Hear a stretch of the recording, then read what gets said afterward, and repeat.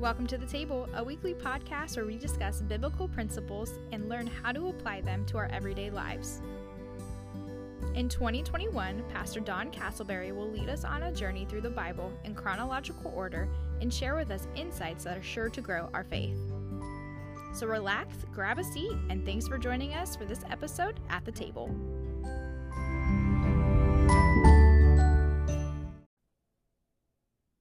Well, hey, welcome to The Table. My name is Don, and I am so excited that you have joined me on this podcast, as in the year of 2021, we are going to go on an incredible journey through the Word of God. I'm going to explain that shortly, but who would have thought that we would be in the very first Thursday podcast of 2021? Man, if you look around us at everything that's going on in our country, everything that's going on in our daily lives, we are in unprecedented times. We are in times where I believe people need some wisdom and guidance. And that's my goal for 2021. In 2021, it is my heart that we would walk through the Bible together chronologically. We begin this journey together with our church, and as we have begun the process, it has been amazing to me some of the stories that have come in. Because the Bible is always relevant. No matter where you find yourself, what you find yourself going through, the Bible always gives us wisdom, insight, and application to lead and guide us in the directions that God would have us to go. And though it is thousands of years old, can I tell you it is just as relevant and applicable today as it was when it was written. So I would encourage you every Thursday to make time to pull up a seat and join us around the table. It's in those discussions where we will discuss what I have read and learned throughout the week. We are using the 1-year chronological Bible. So if you want to grab one of those to join us on the journey, it would be greatly beneficial to you. It's laid out like a devotion, so it gives you daily scripture readings. And it will blow your mind how the Bible lines up with current events. For instance, we began reading January the 1st, and as we began to read, and then I would watch the news at night, it was mind-boggling to me how in step the Word of God was in giving direction with what was going on in my life around me at the current moment. And I have heard this from many people. So I would encourage you, grab a notebook, set aside some time, and just allow God to speak to you this year. He desires to speak to his people. I think there's something that God is wanting us to understand and know, and that is simply this: that he loves us and he's not finished with us yet. So as I begin to read and dive into the Word of God, the very first sentence, in fact, the very first 4 words, puts a demand on our faith. It said this: in the beginning, God. You know, you really can't get past those first 4 words without God stirring and demanding a response in faith. As I began to read through Genesis chapter 1 and the story of creation, there was many things that God illuminated and pulled out of the passage, the text. Things like when he spoke and he evaluated what he was doing and he said, "It is good." And then he creates humanity and he says, "It is very good." Well, one of the things we could take away from that is the fact that God always stopped to evaluate. You know, sometimes we can be in such a hurry to get things done that we bypass the things we've been doing. We don't take time to consider how God has grown us and moved us. We don't even evaluate, is it good or am I wasting my time? So as we go into 2021, I think it would be great that you wouldn't be in such a hurry. I mean, if there's one thing that I've learned from COVID, it is simply this: slow down and focus on what really matters. Ask yourself the question, is what I just did good, great, or am I wasting my time? Time management is something that God addresses all through the Word of God. And there's great encouragement that I found as I begin to dissect Genesis chapter 1 even. You know, there's so many people, they come to Christ later in life and they say things like, I didn't have the foundation that others around me in the church had. But then there's others that was born and raised in the church. They was born and raised and they accepted Christ as their Savior when they was a child, and they raised their children in the ways of God. Their children somewhere went off the rails. And they beat themselves up. But as I was reading the Word of God in Genesis chapter 1, one of the things that was brought to my attention was the fact that free will can release a lot of pressure and stress off of us. You know, Adam and Eve, they were walking in step with God, and the very first thing the enemy does is attacks their faith. And in attacking their faith, he does it in a subtle form by planting a seed of doubt. And we watch as their family and their lineage in the first family that's recorded in Scripture goes off the rails. I mean, their sons are killing one another. Their grandsons go wayward. And the thing that I take away with encouragement is, raise up a child in the way he should go, and when he is old, he will not depart from it, the Bible says. My job is simply to raise my children, and if the Lord should tarry one day, speak into my grandchildren the ways and the truths of the Lord. But they still have to make their own decision. So some parent that's out there that's listening to this, could you just take the guilt and the burden off? Maybe you raised your kid in the laws and the ways of the Lord, but they made a decision. So what do you do now? You stand on the Word of God, the promises of God, and you pray for them.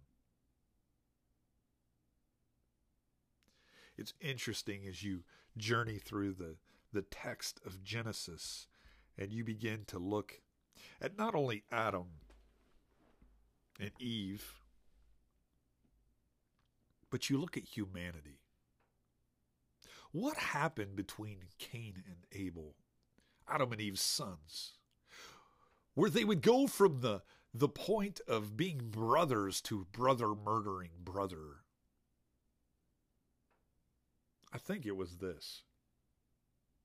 I think it was a seed of offense that was sown in the heart of one of those young men, where he refused to deal with the obvious. Rather than owning his stuff, rather than communicating and talking, it led to actions that he never thought he would do. And so you go on and you begin to look through the text of humanity. God writing the story of man. He goes on after talking about Adam and Eve and Cain and Abel and Seth and their legacy, down into the legacy of the story of Noah.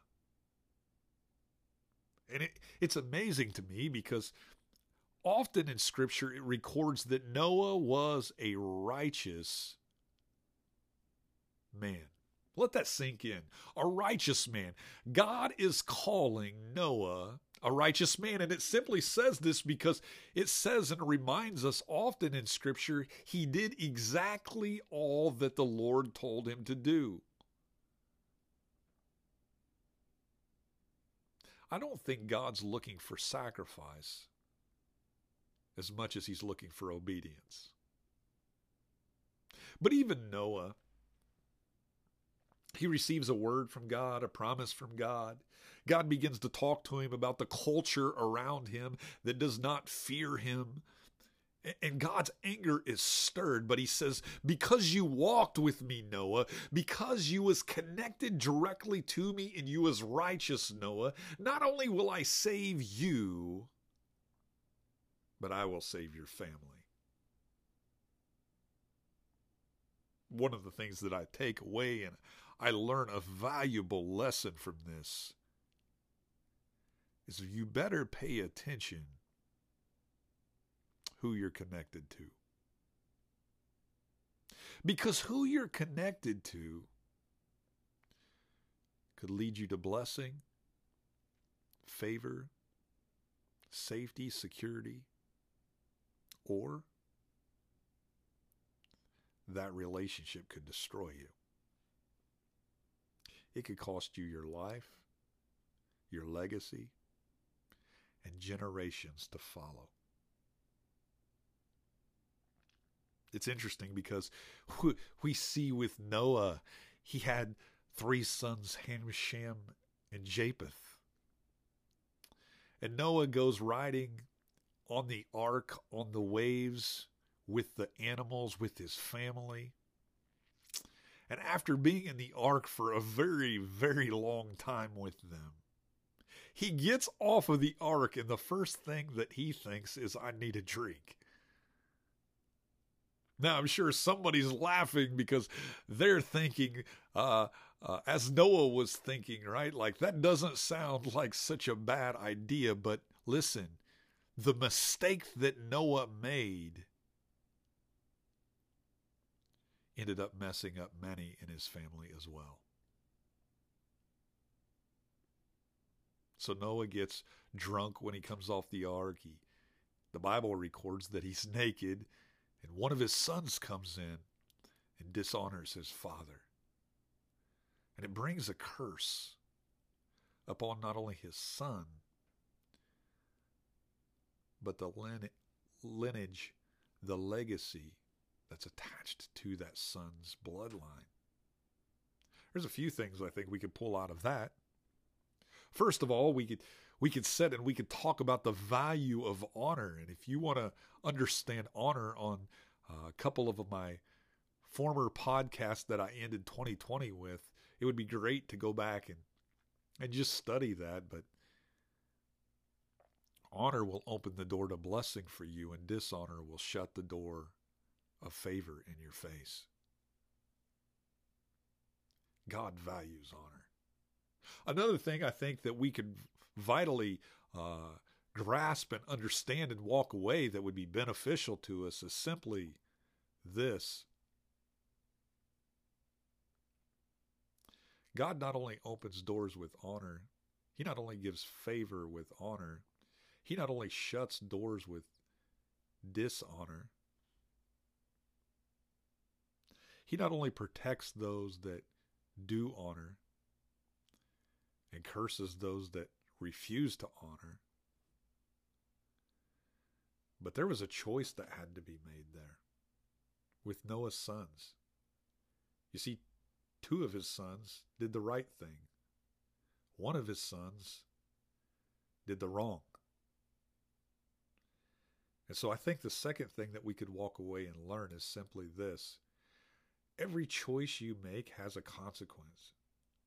And you choose your choice, but you don't get to choose your consequence. You choose your choice, but you don't get to choose who your choice will affect. And it might just affect you, but it might affect generations that follow you. I'm sure that son of Noah's wishes he had the ability, the opportunity to go back and rethink the decision that he made with his father. And as you continue the journey through the text of Genesis, and as you begin to walk through the legacy of humanity, and you see God moving and weaving and working inside of the family line, we come across Abraham and Sarah and his genealogy and his generation. And we understand that he had a family member, a nephew named Lot. He loved this young man like his own son, and the Bible teaches us and talks to us about Abraham and Lot. And I think there's some interesting details in their story. But what it really hit me, that when I read this, the day that I read the story of Sodom and Gomorrah, of Abraham and Lot, the day I read this story, January the 6th, our Capitol building was being invaded. Windows was being broken out. People was going and storming into the Capitol. And as I was watching this on the news, I had to hit the pause button to reflect about a few things. A few things I just want to illuminate for you as we close out today. A few things that I think would be greatly beneficial for you to stop and just ponder, to think about. You see the story with Abraham and Lot as they show up in a land, and Abraham realizes there's not enough room for them and all of the possessions that God has blessed them with, and all of the cattle and the men and women who have joined themselves with them that serve them. And so he talks to his nephew Lot, and he says, what if we divide? What if you go right and I go left, or you go left and I go right? What if we split up so that God can continue to bless both of us? And he says, not only do I think this would be beneficial to us, but man, there's a principle I think we often overlook. He says to his nephew, you choose where you want to go, and I'll just go the other direction. Wow. What an understanding of a reliance and a faith in God. Abraham was saying, no matter where I go, God's going to bless me. If I go to the right, he'll bless me. If I go to the left, he'll bless me. If I stay here, he'll bless me. Wherever I go, I'm covered by the Lord. He will bless me. And Lot, he will bless you the same. And so Lot chooses to go near the city. It's kind of funny because that's similar to most young people, right? Like most young people, they if that's grown and raised in a small town, they can't wait to get out of the small town, and so they run to the city. And he says, hey, how about I go over there by those cities called Sodom and Gomorrah, and you go to the valley. And so Abraham agrees. He goes to the valley, and the Lord blesses him greatly. And we know the story. Lot goes and gets a house in Sodom. But this is what hit me. This is what was kind of interesting. The story goes on to tell, before Sodom and Gomorrah are destroyed, that there are angels that appeared in the city, and they show up at Lot's house. And this is in your Bible. It says that a violent mob shows up right behind them, as the angels, they were determined they were going to sleep in the town square. And Lot says, you cannot sleep in the town square. We'll get back to that statement. He says, you need to stay the night at my house. So the mob shows up at Lot's house, and they say, hey, where are the men that are staying at your house tonight? Send them out here. And this is in your Bible. The mob says so that we can have sex with them. Now, there's a few things that we could really pull out of this text. Number one, Lot recognized the lawlessness in his own city was so violent, so bad, so putrid, that he did not even want these men of God, these angels, to stay outside. Wow. Wow. You know, in the passage, it says there was no fear of God among them. As I read that, I was going back and I was reflecting on 2020 and all of the riots, and I was reflecting on the division in the nation in 2020, and I was focusing on how we, as a church in America, the church in America, have stood silently, and many children have been aborted. And I was thinking of the attack that the church in America has come under, and I was thinking about what would be shamed when I was a kid growing up. 35 years ago, nobody bats an eye at today. And I was thinking as I was watching our Capitol building being invaded about lawlessness and no fear of God. And then I was reflecting that it talks about at the end of the Bible, as it was in the days of Noah, so shall it be in the second coming of the Lord. There is no fear of God among them. That's an attention grabber. And so we learn this mob gets violent. They demand that these angels come out so that they can have sex with them. Lot says no. He refuses. The angel tells Lot, you've got to get out of here. So they leave. And I learned something this week. The town that they go to is actually not very far away from Sodom and Gomorrah. But the little town that they go to, they believe, theologians believe, the reason that that town was acceptable was because there was law there. We don't want to live in a society where there is lawlessness, on the right or on the left. We need law. We need order. We need the leadership of the Holy Spirit. We need to return back to the laws of God. For without that, there is no hope. Without the law of God, there is anarchy. There is division, and there is death.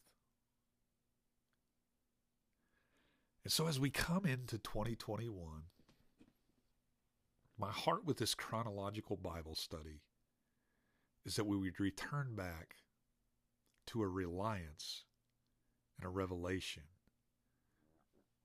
of the laws of the Word of God.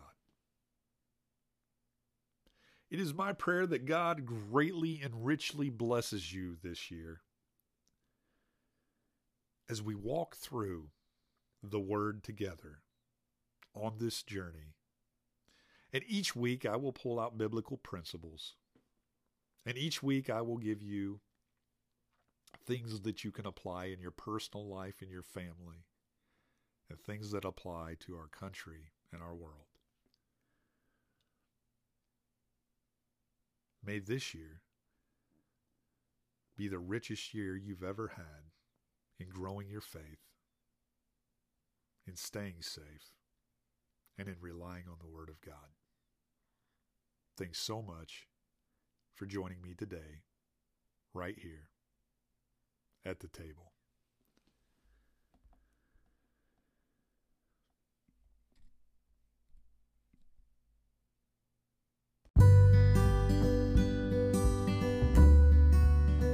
Well, hey, that's all the time we got here at the table.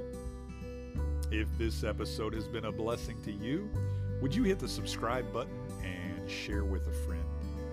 And as we go through 2021, if you have not accepted the Lord Jesus Christ as your Lord and Savior, could you just pause for a moment and open your heart and ask the Lord to come in?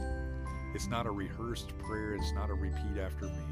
It's a sincere prayer from your heart to connect you with the King of Kings and the Lord of Lords.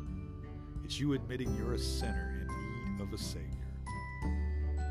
And He comes in and He washes you clean and makes you new. Well, thanks again for joining me today at the table. God bless you.